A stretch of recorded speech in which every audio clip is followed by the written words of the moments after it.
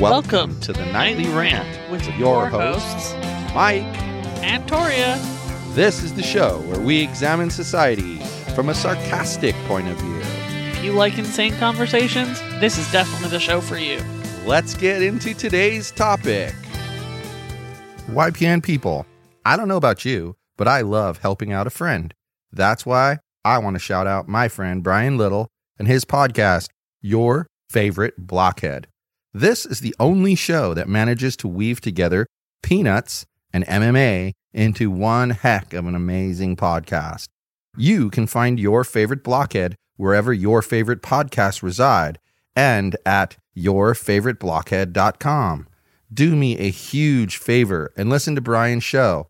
You'll be entertained and you'll help out a friend. Now, as I said, let's get into today's topic. Tonight, we have a return guest. Whoop, whoop. You're never going to guess. I'm going to describe him for you guys. And anyone who's paid attention will know right away. But like, this guy's wearing a bright yellow shirt. He has like this really interesting look on his face right now. And it says YFB on his shirt. Who do you guys think? Who is it, Victoria? I don't know. Is it? I can't see the screen. Is it Jackson? No. No, it's not Jackson. You know, he's afraid to give me a proper introduction, so I guess I'll just hop in here and just say, hello, all you happy taxpayers, all you freaking lip readers, all of you pencil neck geeks, and those alike in between, because your favorite blockhead just hopped over the guardrails of the Yogi's Podcast arena, and like Samson in the Old Testament, he is swinging a donkey jawbone, clearing the stage and cleaning house until he is the last man standing. The crowd has popped, and he has grabbed the mic, and he is cutting a promo. Oh, man, who let this guy in here? So, Brian, you're a you teacher, just right? thought. That's right. When does school end? Oh, it ain't ended yet, man. We're still we're crawling, scratching to the end of the line. But, you know, this is me putting on the other persona, man. You see, you just thought that your favorite blockhead only spends his day wrecking kites and missing place kicks and dealing with the dodo birds. But when I got the mic now, I'm able to cut a promo better than more than half of the current day roster of WWE. I would rather watch two old women play slap butt in the middle of the Walmart parking lot than have to sit through 3 minutes of that televised program on a weekly basis. There's your promo. Somebody debate me. You and your male soap opera. That's what they do in the UFC. They set the mic down and they just go, all right, now what you got? Or better yet, like when they come out there and then they say they're the best in the world, and then in the middle of their long speech, all of a sudden some music breaks out and their arch nemesis comes marching down. And like what always makes me laugh too is like the guy in the ring is like, I don't know, 400 pounds and like 12 feet tall. And out comes this guy that's like 90 pounds soaking wet.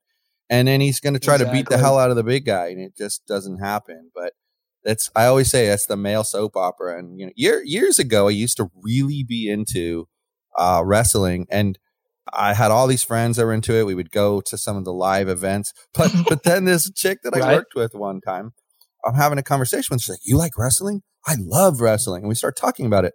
She thought it was 100% real. Oh, goodness. Oh, bless her heart. Oh.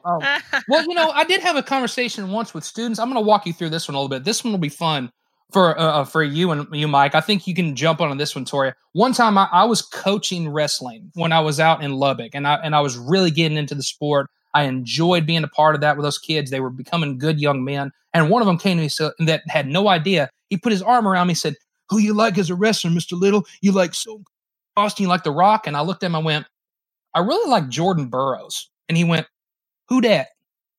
And then I said, there's another guy from Ohio State named Kyle Snyder who I really like, who ended up going on to 2016 in Rio and winning the gold medal. And he looks around and he goes, what is he talking about?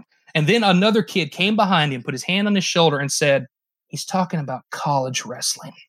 He's talking about the real stuff. So I can educate anybody on what real wrestling is. But again, I'm not taking away from those who like it. If you like the show, again, it's fine. That's your choice of entertainment. Nobody's going to ever deny you of that. Yeah. But don't kid yourself. It's scripted. It's predetermined. They are protecting each other. Watch the way they throw punches sometime.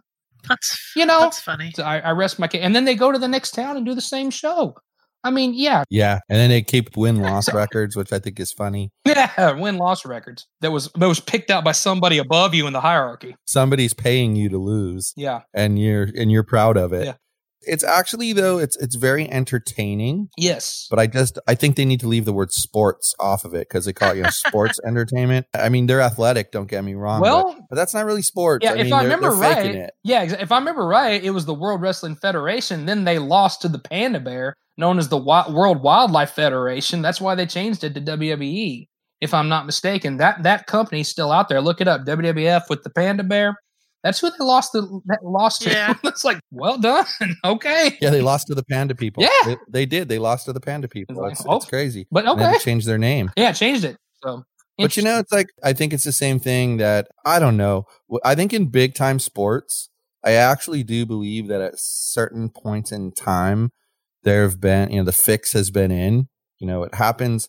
What always seems to happen is some weird play will happen and the referee will accidentally mess the call up. And it always seems to happen on the calls that aren't reviewable. Yeah, sounds about right. I wonder why that is. Yeah. Wonder why that is. After reviewing how the move. Screwed that up. It's just the strangest thing. But it's almost like they get their playbook out of the WWE. And I mean, there's been hey, you got to say something for that McMahon family because there have been so many other people. Ted Turner even had TNT wrestling.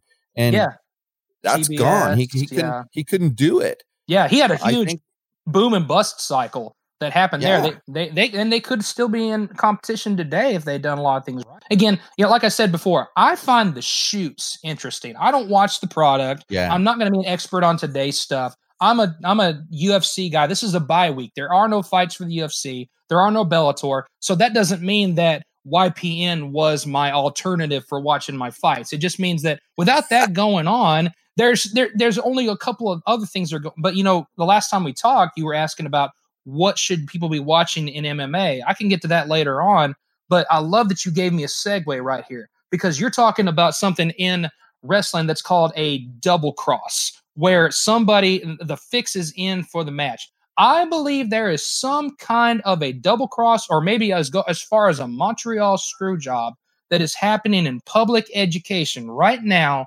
And boy, do I have some things to say about standardized testing and how how much it is tearing apart our kids from an educator standpoint and the opinions that I've got. So if you want to get me fired up, then by all means, let's talk standardized testing. Let's talk about that. But here's what I want to ask you to address while you're addressing that issue.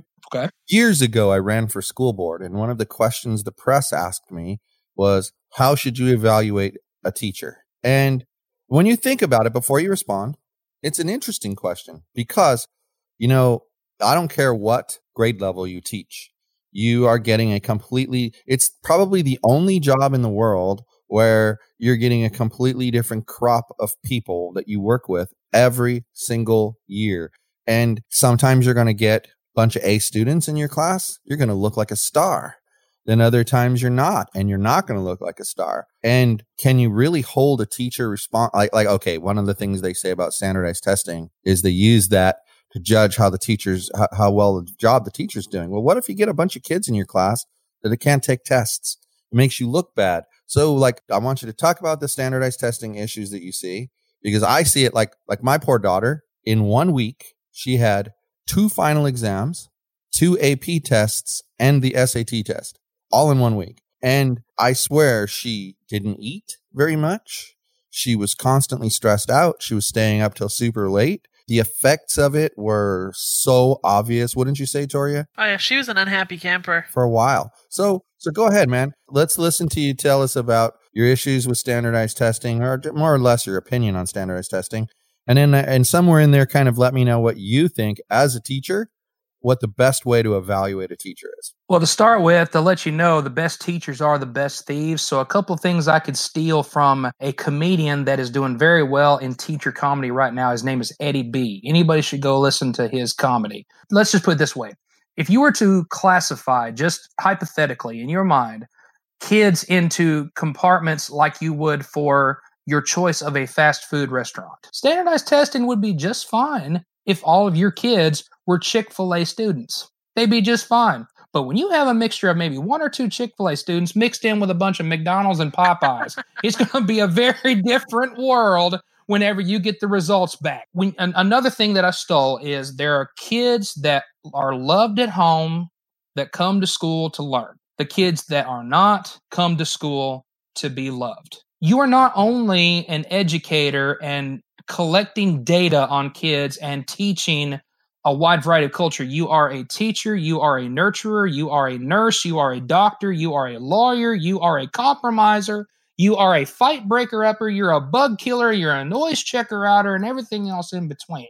So when it comes to how you expect us to differentiate so much of our curriculum to make sure this kid's accommodated for dyslexia, this kid for dyscalculia, this one for having what's some other things you can think of, this kid that had a traumatic brain injury, amongst everything else you have, and kids that are autistic, and then all of a sudden at the end, you give them all the same test, the same standardized test across the board. And again, if there was ever anything that really pulled how I feel about standardized testing, somebody else said it better. Go watch the Peanuts movie 2015, where there's a part where you meet the little redhead girl, Miss Offmar comes on and goes, wah, wah, wah, wah, wah. And what do the kids say?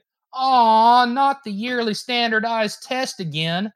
Let me explain something. Charles Schulz was very subtle. He wasn't a guy that was in your face about issues about America. He was subtly giving issues about the time period in his comic strips. He would introduce it in such a subtle but brilliant way to where it gets you to think about the issue. And as soon as they yell that, Linus stands up and goes, man, will this test accurately assess what we've learned this year as Schroeder plays his music in the background? And he goes, is it possible that we at this young age, and then you hear Miss Offmar, wah, wah, wah, wah, wah. Yes, ma'am. And of course we shut up, and then you see the infamous Scantron bubble sheet being passed backwards. That was a subtle message to Americans from the Schultz family. That means that we need to wake up and realize that this standardized test, if you want to know where it's actually benefiting somebody, it's not benefiting anybody that's a teacher or a student or a parent or even anybody all the way down to the school board and in between.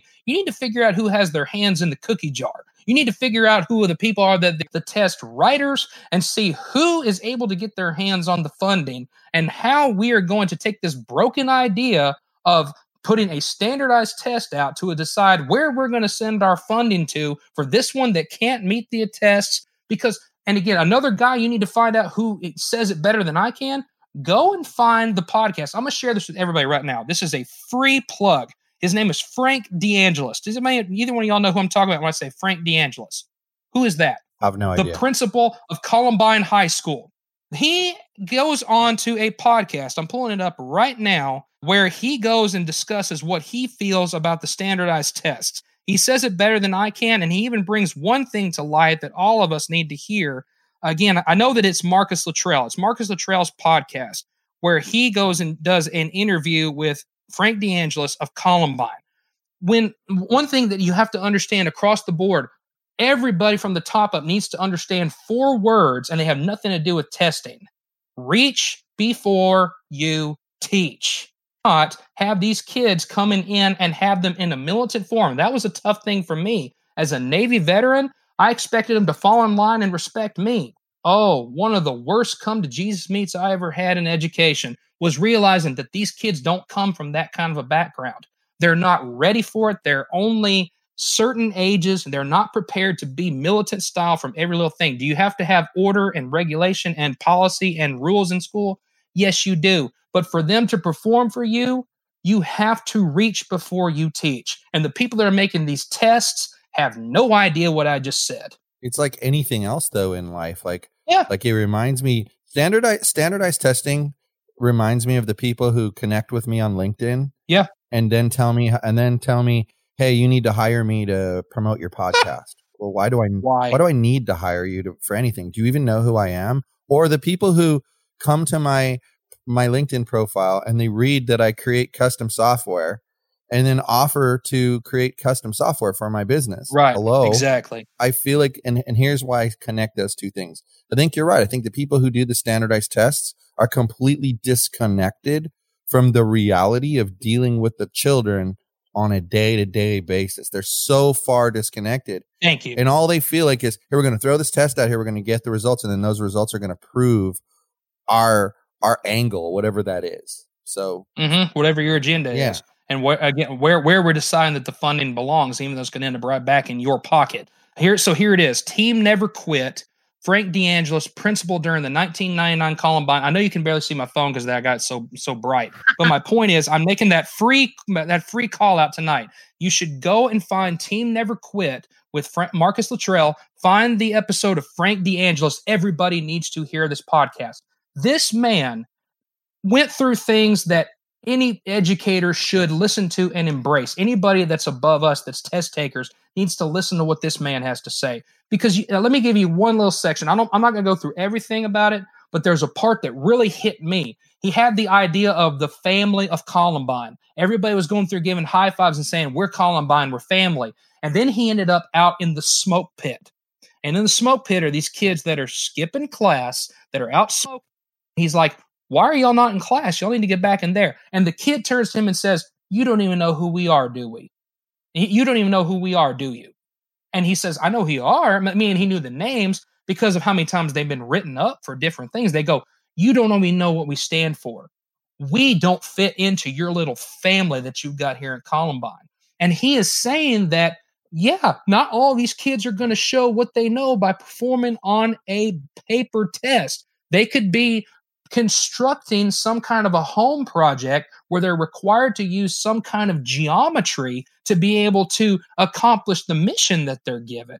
So he goes through all of it in detail. So again, I can't go through everything that he's got, but again, that man was spared in that high school on that day for a reason. For some reason, when that gunman pointed at him, he didn't pull the trigger. Maybe it was that one moment in the pit where he listened to him. Yes. Maybe it was that moment where, that he treated him like a human being. These kids want to be treated like human beings. At a certain age, young adults in training. And this is something that somebody in the test administrators just don't get because it doesn't line their pockets. I'll give you another thing that I can say about it too, because people don't realize. I'm going to throw one more fact in there. The worst killings that happened at Columbine were in the library. It's documented how hateful that they were. But they identified one guy. They knocked on one of the desks and said, identify yourself. And he said, it's John, in a respectful type of way. And they said, John Savage? Yeah, it's me. And he responded in just a typical conversation-like thing. It was his moment to see if it's saving his life or not. He's like, hey, Dylan Klebold, mind you, who had nothing in his system, by the way. Dylan was run on pure hatred. The other kid, Eric Harris, there's plenty of stuff they found in his system. But he said to him, what are you doing, Dylan? What's up? He's like, oh, nothing, just killing people. Said it just like that. He's like, oh. And he asked, well, are you going to kill me? And Dylan thought for a minute and said, no, man, just get out of here. John left the library. They allowed him to leave the library, and they kept killing kids. It depends on how you make someone feel in any school setting. Reach before you teach. They are human beings. They are not data. They are not numbers. They are people. And too many don't understand that. Do you think there's any connection at all with what you're talking about and the massive increase in school shootings, period? The enemy usually comes from the inside. I had that same conversation with the school that I left because I felt like it was a sinking ship. I'm telling you now, I'm not going to name the entity. I'm just going to put it like it is. When we had a school shooting that happened not too far away from us in Italy, Texas, we had a meetup and where the teachers were concerned because their babies are not far from where all this is. And the principal came storming down, demanding that we understand that so much security is set up on the outside and this building is meant for keeping kids safe. Ha! Every room that we had was facing each other, and it was like a prison, dude. It was like an industrial prison complex of some sort. And they would And you can look from one window to another window, and the kids could look at each other. Great idea for junior high kids to have attention spans of 2 minutes, maybe not even that, but still. And they go, "Are these glasses bulletproof?" You're funny. And the whole idea is that they can walk by and they can evaluate and they can do their little dog and pony show, and they cannot open the door and interrupt our instruction that's going on. We're not going to interfere with the engagement. Yeah, the kids are going to watch everything you do. It's all appearance versus reality. We had to tell her, you don't understand. The threat is going to come from the inside, from a kid who has had enough. It seems to me like from listening to my own kids, they don't, they're both in high school. They both go to the same high school, of course. Right. And they don't really talk a lot about being afraid to go to school or, being afraid of shootings. But like every so often, some really evil person will start a rumor. Yeah. They started this rumor that that one guy was going to shoot up these 3 schools.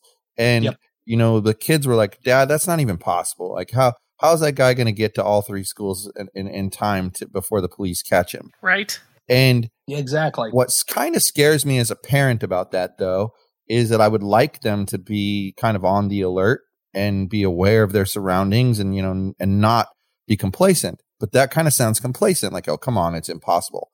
But as a parent, you say to yourself, "All right, well, how much do I talk to these kids about it?" I mean, I can tell you briefly, my youngest daughter at one point after I got divorced from her mom, there was an increase in people just walking into people's homes while they're home and, tying them up, stealing their stuff and just leaving them there. Yep.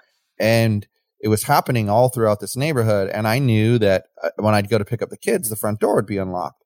So I told her, "Hey, just make sure when you're at home, especially when you guys are by yourself, lock that front door." Right. And the reaction was, "Don't scare me. You're scaring me." So, okay, as a parent, you don't know how much you should or shouldn't say because you don't want to scare your kids. But at the same time, like I said, I want them alert. Exactly. I want them knowing what's going on, because that kid saved his own life by not just in that moment. Mm-hmm. He saved his own life leading up to that moment by making that kid feel good. I mean, there's a pattern.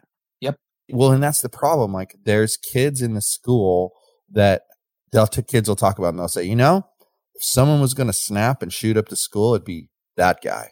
And my youngest son always says, "That's why I'm nice to everybody," because which is a great plan, buddy. I don't want to get shot. Again, exactly. Yeah. That's where I would assume that you would kind of want your kid to be. You want your kid to be friends with the popular kids, friends with the unpopular. Be somewhere in the middle where you have a good level playing field between each one of them. You would think that, but they care about reputation at age. And I know I don't mean to make everything that I've shared as a scare tactic. I'm again encouraging everybody in the Yogis Podcast Network and anybody that comes across this to go here. I get nothing out of that except be able to sleep better knowing what Frank Deangelis, who lived through it, who coped with it, who kept his word to stay in the school until every kindergartner that was in that year of 1999 graduated. Then he would leave. And he kept his word by doing that. I just want people to hear that narrative, hear the message, then all the solemn warnings that he gives out. And it's not all based on fear either. It's actually based upon, human relations and about how to treat people. So it's not meant to scare anybody or get the fear going. Fear is not a fruit of the spirit in my mind. And, I've already killed off my Dr. Pepper here. So I thought I'd make this last till the end. So maybe I can just get a little bit off the top there.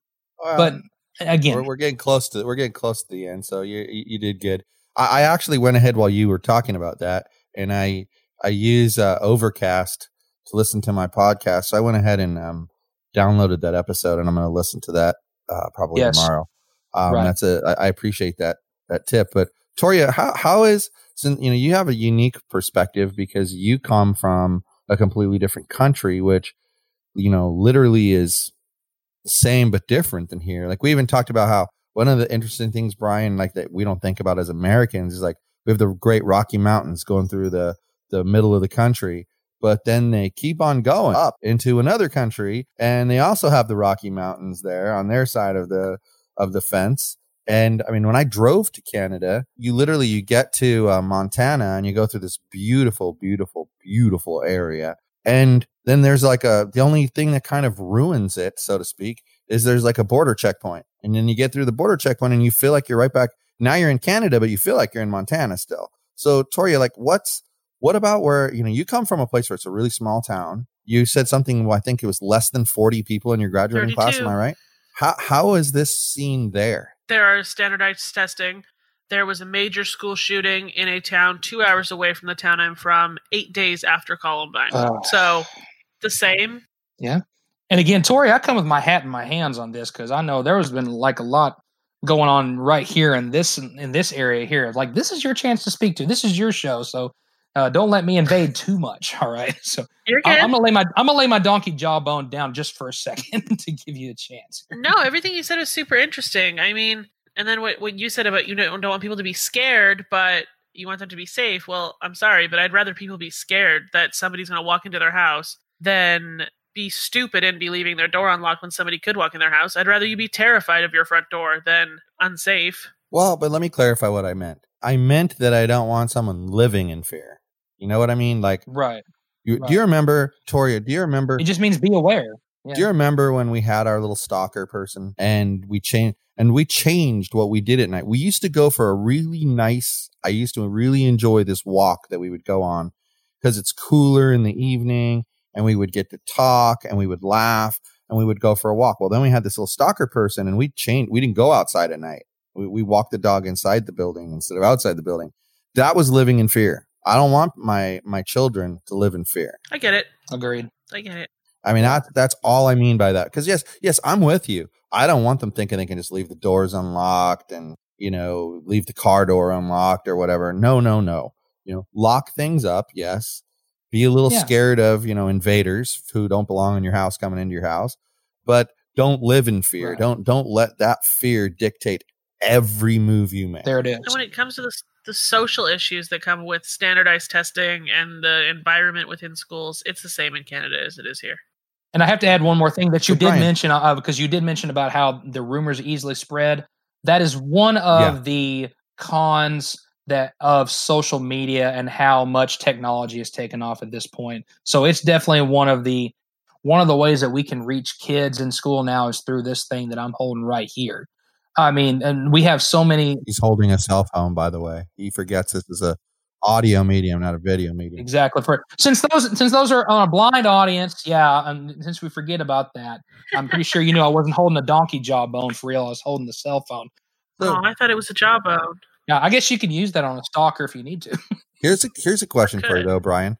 As a teacher, do you get to see a copy of like your last group of students' standardized test results? Mm-hmm. I get to see everything. When you go through, you get to see what their medical conditions are. You get to see if they fall in the special ed community. You get to see if they have dyslexia. You get to see if they have any kind of, and again, these things help me to say these kids aren't stupid. These kids just need a little extra help with reading, writing, or spelling, or in whatever the content that is, especially with me, social studies. And yes, I'm able to see how they did. I'm able to see how they did on unit tests as well. And sometimes I look at that and go, some of those I take upon myself.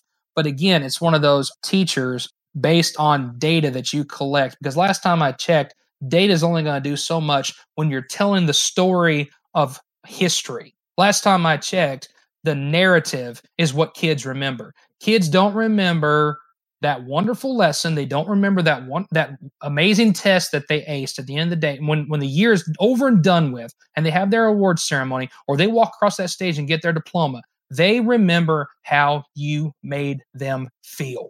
And sometimes they remember the stories you tell. But okay, I want to clarify.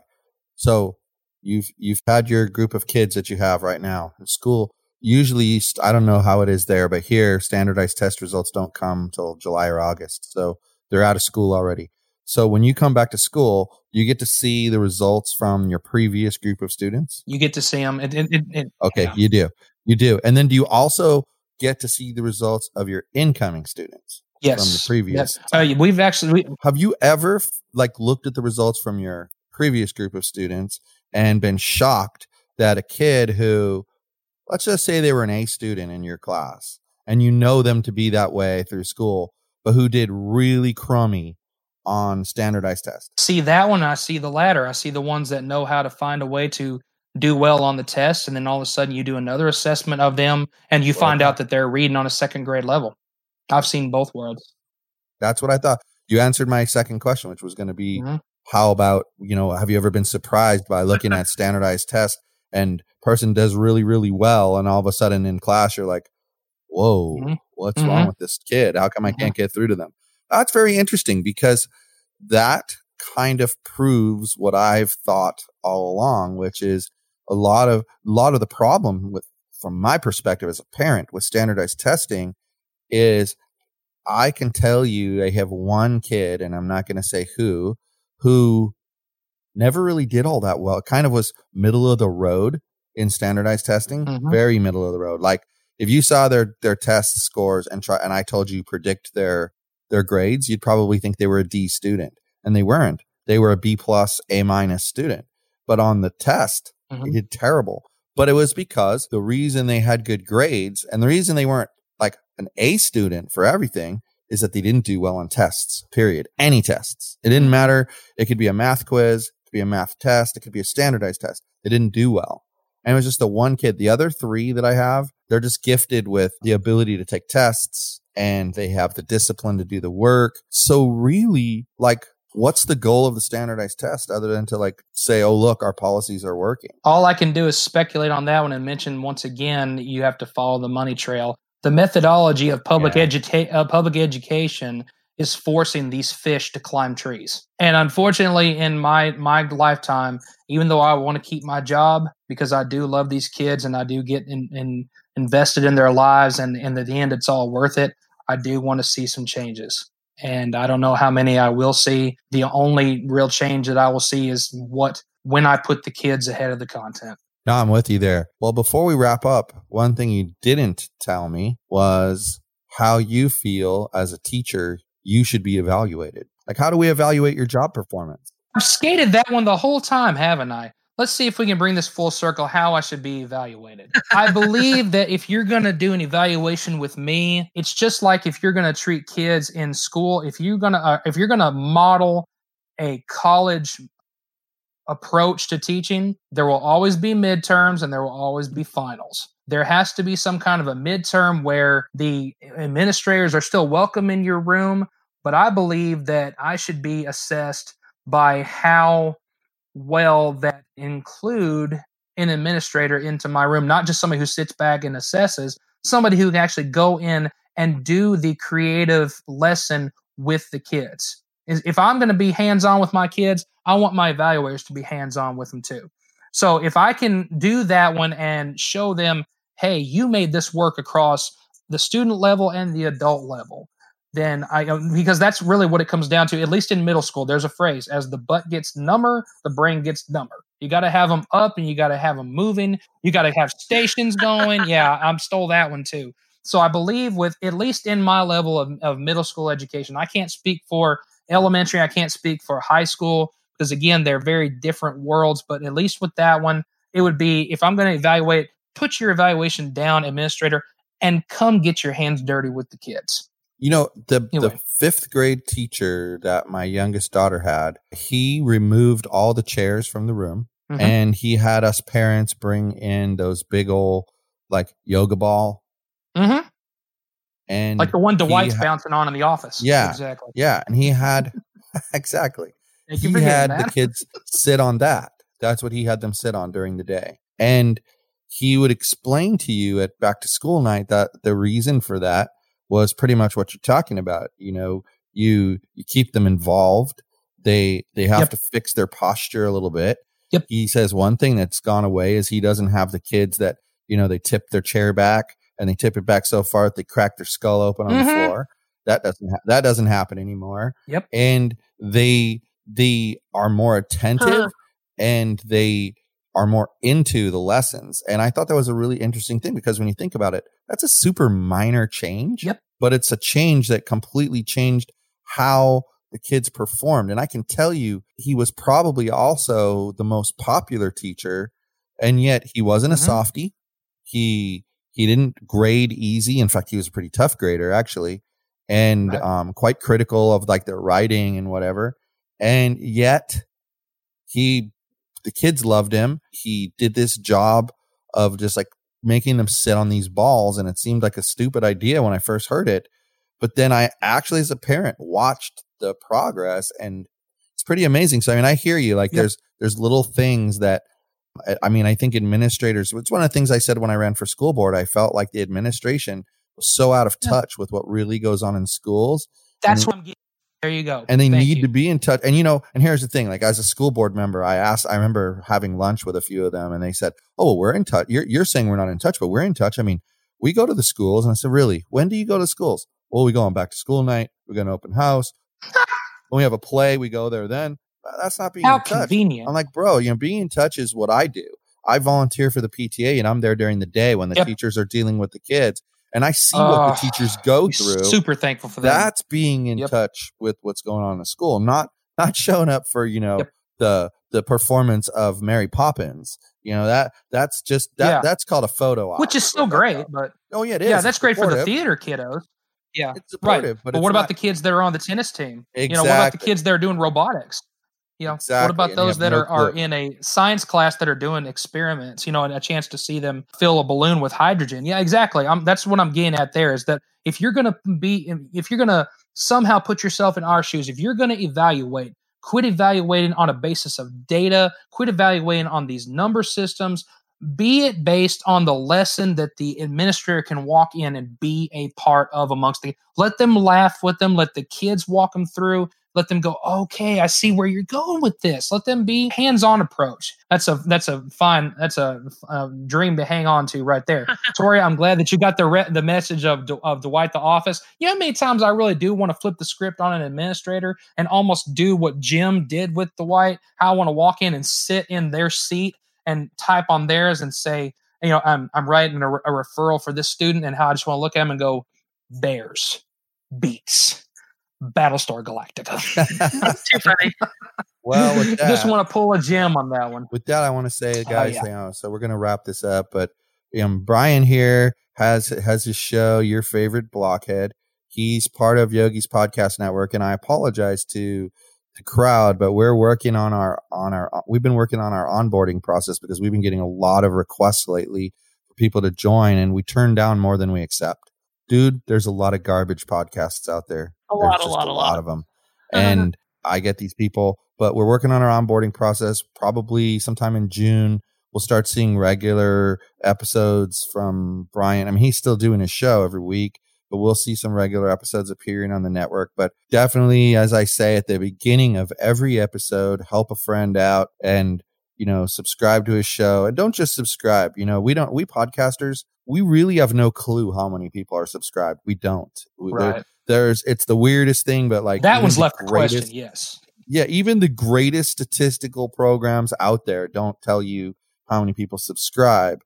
We just know how many downloads we get. Yeah. So we can kind of tell if you're listening or not. Yeah. So definitely give him a listen. Don't just subscribe, because subscribing doesn't do a whole lot for us. And I'm going to tell you, you'll be entertained, because I'm always entertained, and what you hear here is what you get there's there, the standard, and vice versa. You know, and that's what I like about Brian, because I do guest appearances on podcasts all the time, and I refuse to be somebody that I'm not. And that's one of the reasons why I actually love this show, because I get to be me, and you either love me or you hate me. I'm me. Well, I love you. And that's that. Oh, isn't that sweet? So anyway, you know, he's got a website, yourfavoriteblockhead.com. So definitely, I'm trying to show Brian that I pay attention, because normally I throw it to the guest and have the guest tell all this. But you know what?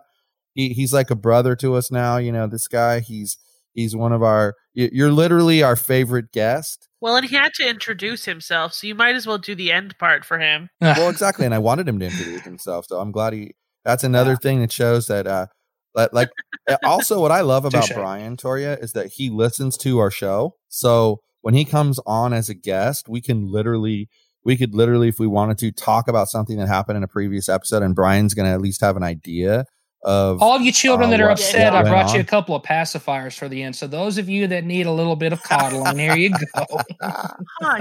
Yeah. And before we go, I'm just going to close with this. Okay, I'm going to close. Oh, I'm sorry. They're all banana flavor. My bad. I'm going to close with this, and that is that, guys, if you went to 2 different Mexican restaurants and I tell you I liked one better, it doesn't mean I disliked the other one. You know, Brian was telling us a story about he mentioned his favorite president was John F. Kennedy, and a bunch of people got mad at him. He didn't say he didn't like other people. He said that was his favorite. Oh, no. And you're allowed to have a favorite. You're allowed to pick which one you like better. That doesn't mean, and that's the other interesting thing about it. Also, just because I disagree with you doesn't make me a bully. That's another one that bugs me. And also doesn't mean you think the other person's an idiot. And I practically had an aneurysm in one of our episodes that hasn't come out yet, but it will next week. Sounds painful. Ranting about that. And I mean, I think I went on for like 45 minutes, and I think Toria had about 30 seconds to say, and the rest of it was me. Because I was angry, pissed off, and just dismayed at society. And that's what I think I need to create a podcast called Don't Be a Baby and teach people how to act like adults, because an adult can disagree and move on. You know, I mean, I'm sure, Brian, if you and I spent like a couple hours hanging out together, we're going to find some things we don't agree with each other on. I'm sure there's things. Indeed. Unfortunately, you're in a better spot than me because, you know, this show, I express my opinion a lot. So I'm sure you have things you completely disagree with me on, but we're friends. We don't go, oh, I can't have you on the show. You disagree with me. You and I completely disagree on things. You gotta coddle the poor dodo birds. You really do. It's just, I love that you call them dodo birds. That is funny because that's actually, it's kind of a good, like, okay, I'm going to give you an example. We have this foster dog. His name is Beans. All right. Now you got to understand, in order to understand Beans, you have to understand Beans' story. Beans was found on the streets of Tijuana, Mexico, and Beans was near death. Very near death. Beans had 2 types of mange, one of which was extremely contagious, and it was eating away his skin, his fur, everything. The pictures are horrendous. I'll post them in the show notes for this so people can see. He didn't have any fur. And that dog was rescued by somebody, but he had to be crated for like 3 months. And so the only time he came out of the crate was to eat and go to the bathroom. That was it. And then he had to go back in the crate because he couldn't come in contact with humans and dogs because he could give them this mange. Well, this dog, first of all, the one problem he has is that his development was a little stunted because of that. So like he can walk down our hallway and then just fall over. He trips over air as a dog with 4 legs. It's very cute. He trips over air, but he loves, this is what I'm getting at. The dude loves everything. He loves birds, cats, dogs, people, mean people, nice people. He loves everybody because he takes everything at face value. And his face value is, hey, I'm a nice dude. Why aren't you going to be nice back? I'm going to just expect you to be nice back. And I think that society could learn a lot from Bean's story because the dog, he loves everybody and everything equally. And I think if you think about that, when we're talking about being an adult, if I go, hey, I like Brian, you know, he tells funny stories. He listens to our show. That's a big deal. He comes on our show whenever, and he's just a super nice guy. I like you. So now you say something I disagree with. Why in God's green earth am I going to say, oh my God, I never want to have that guy on a show again? Right. I mean, honest, and I'm gonna be honest with you. It could even be something totally controversial, and I'm not going to shy away from having you on the show because you're my friend. You know, you're somebody who I like, and you're entitled to say something stupid once in a while or do something stupid. And guess what? That doesn't change who you are. So if I like you, why am I going to treat you differently? And that's our thing. Like, we have neighbors that we see, and they're super nice people, and once in a while they're grumpy. We just kind of look at each other and go, so-and-so must be having a hard day, and let it go. And too many people take offense by that thing. I mean, we're fighting right now. You've probably heard us talk about Sunny Park. Right. And we're fighting to recall her. Sure. Well, my gosh, we're racist. We're rude. We want to shove our opinion down people's throats. I mean, I'm sorry, but if you said to me, the New England Patriots are the greatest football team on the planet. Well, I'm sorry, I don't agree with you. I don't agree. I'm not going to discount their accomplishments, but I don't agree with you. Well, that doesn't mean I'm arguing with you because I tell you I don't agree with you. It just means I don't agree with you. And adults need to learn that just because somebody has an opposite viewpoint of them, just because someone disagrees, not everybody's going to get along. That's just the truth. I always tell Victoria, it's why there's so many different flavors of ice cream, right? Because we're all different. Yeah. But one thing we share in common, we're all human beings, and we need to treat each other like human beings, period, the end.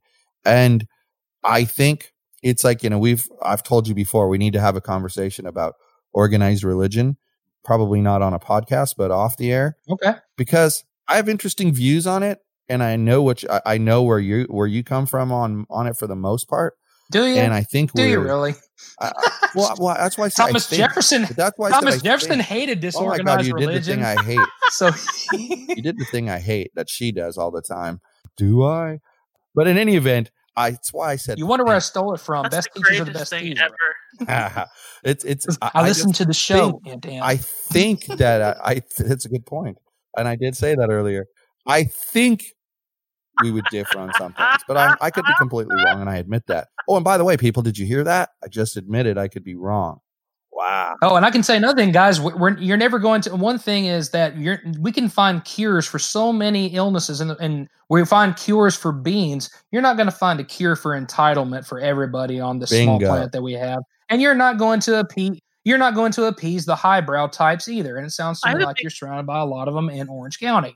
So I had to give you all that. And I don't want to go into detail what I said. Yeah, it's just I said my favorite president is Kennedy, and I base it off charisma. I base it off his speeches. I base it off of the time period of the Cold War, facing the Soviet Union, having the cojones, I guess you can say, to give that speech on the Berlin Wall the way he did, and tell them all that I'm a Berliner.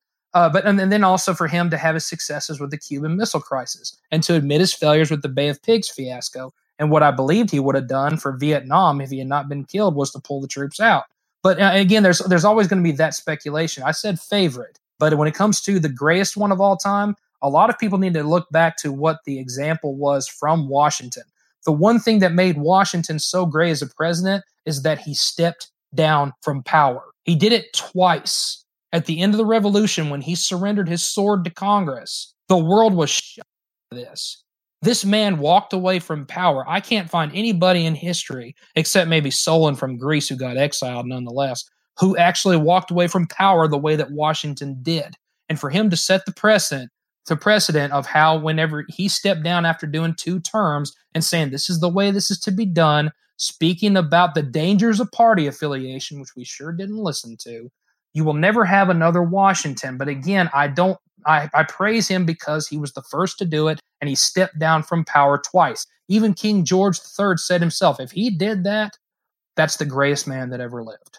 I believe if Lincoln had lived on, and continued his Reconstruction plan without being killed, I think Lincoln would have surpassed Washington, being able to hold together a nation that fell apart and came back together. If he had done his 2 terms, I would give him the first spot. But me as a historian, I have to go with Washington. Washington, Lincoln, FDR for number 3, as far as how long he was in office, how he got us through the Great Depression, how so many through the Dust Bowl tuned into the fireside chats. Hint, hint, why I love podcasting so much. We have our own fireside chat right here that we're doing for our audience. Exactly. I would have to give number 4. I have to give number 4 to Jefferson, being the expansive-minded president that he was. And he hated organized religion too. But he got burned for saying that, so he cut up the Bible, made his own Jeffersonian Bible, which is very much based on love thy neighbor as thyself. And I would have to give number 5 to one who gets lost all the time in the mix. I'm not giving it to Kennedy. I give it to the one who was before him. I give it to Eisenhower. So if I was to give my top 5, there it is. Washington, Lincoln, FDR, Jefferson, and Eisenhower. There's my top 5. Totally makes sense. And, I have to say, I think my favorite president is Ronald Reagan. A lot of people like him. I like him too. But for very similar reasons to why you say, Kennedy is your favorite. I think that he said he said things, and then he did what he said. Yeah. And he wasn't perfect, but he was the guy was a great communicator, and he brought people together. Great communicator. And I have a lot of respect for him as a human being. But I also wouldn't put him in my top 5 of best. There you go. I just think I've got him somewhere in there, but not the top 5. Exactly. I admire him a great deal because of his approach. But, and I mean, his whole let's face it, even the Iranians knew better than to mess with Ronald Reagan. You know, they were like, oh no, we're not mad at you, sir. We're mad at Mr. Carter. We're not mad at you, Mr. Reagan. Forever. Here, you can have them. We're holding the students forever. He wins the election, and then miraculously they let the students go. Here, get them out of here. We don't want them anymore. They knew he wasn't playing. They knew that guy would have invaded instantly. Exactly. Day one, he would have sent the troops over. I mean, it's crazy. And that's how he was. Yeah. He did not mess around. He gives the speech for Gorbachev to tear down the walls. Of course, it falls on Bush's watch, and it happens prematurely, but who cares? But to get it into motion, we have to give that to Reagan. We have to give it to his charisma and personality. It's pretty cool. Well, it's awesome. Well, thanks for being on tonight. I know it's kind of a last-minute thing, but I really appreciate it, and we love having you on. So as we always tell you towards the end of the show here, you're always welcome. So thanks. Laying down the mic one last time. That's the end of the press conference. That's right. Thank you so much, man. And with that, good night, everyone. Hasta la bye-bye. Thank you for listening to the Nightly Rant. If you enjoyed the show, please give us a 5-star rating on Apple Podcasts or Google Play. If you didn't enjoy the show, please just ignore that previous request for a rating. This has been a Yogi's Podcast Network production.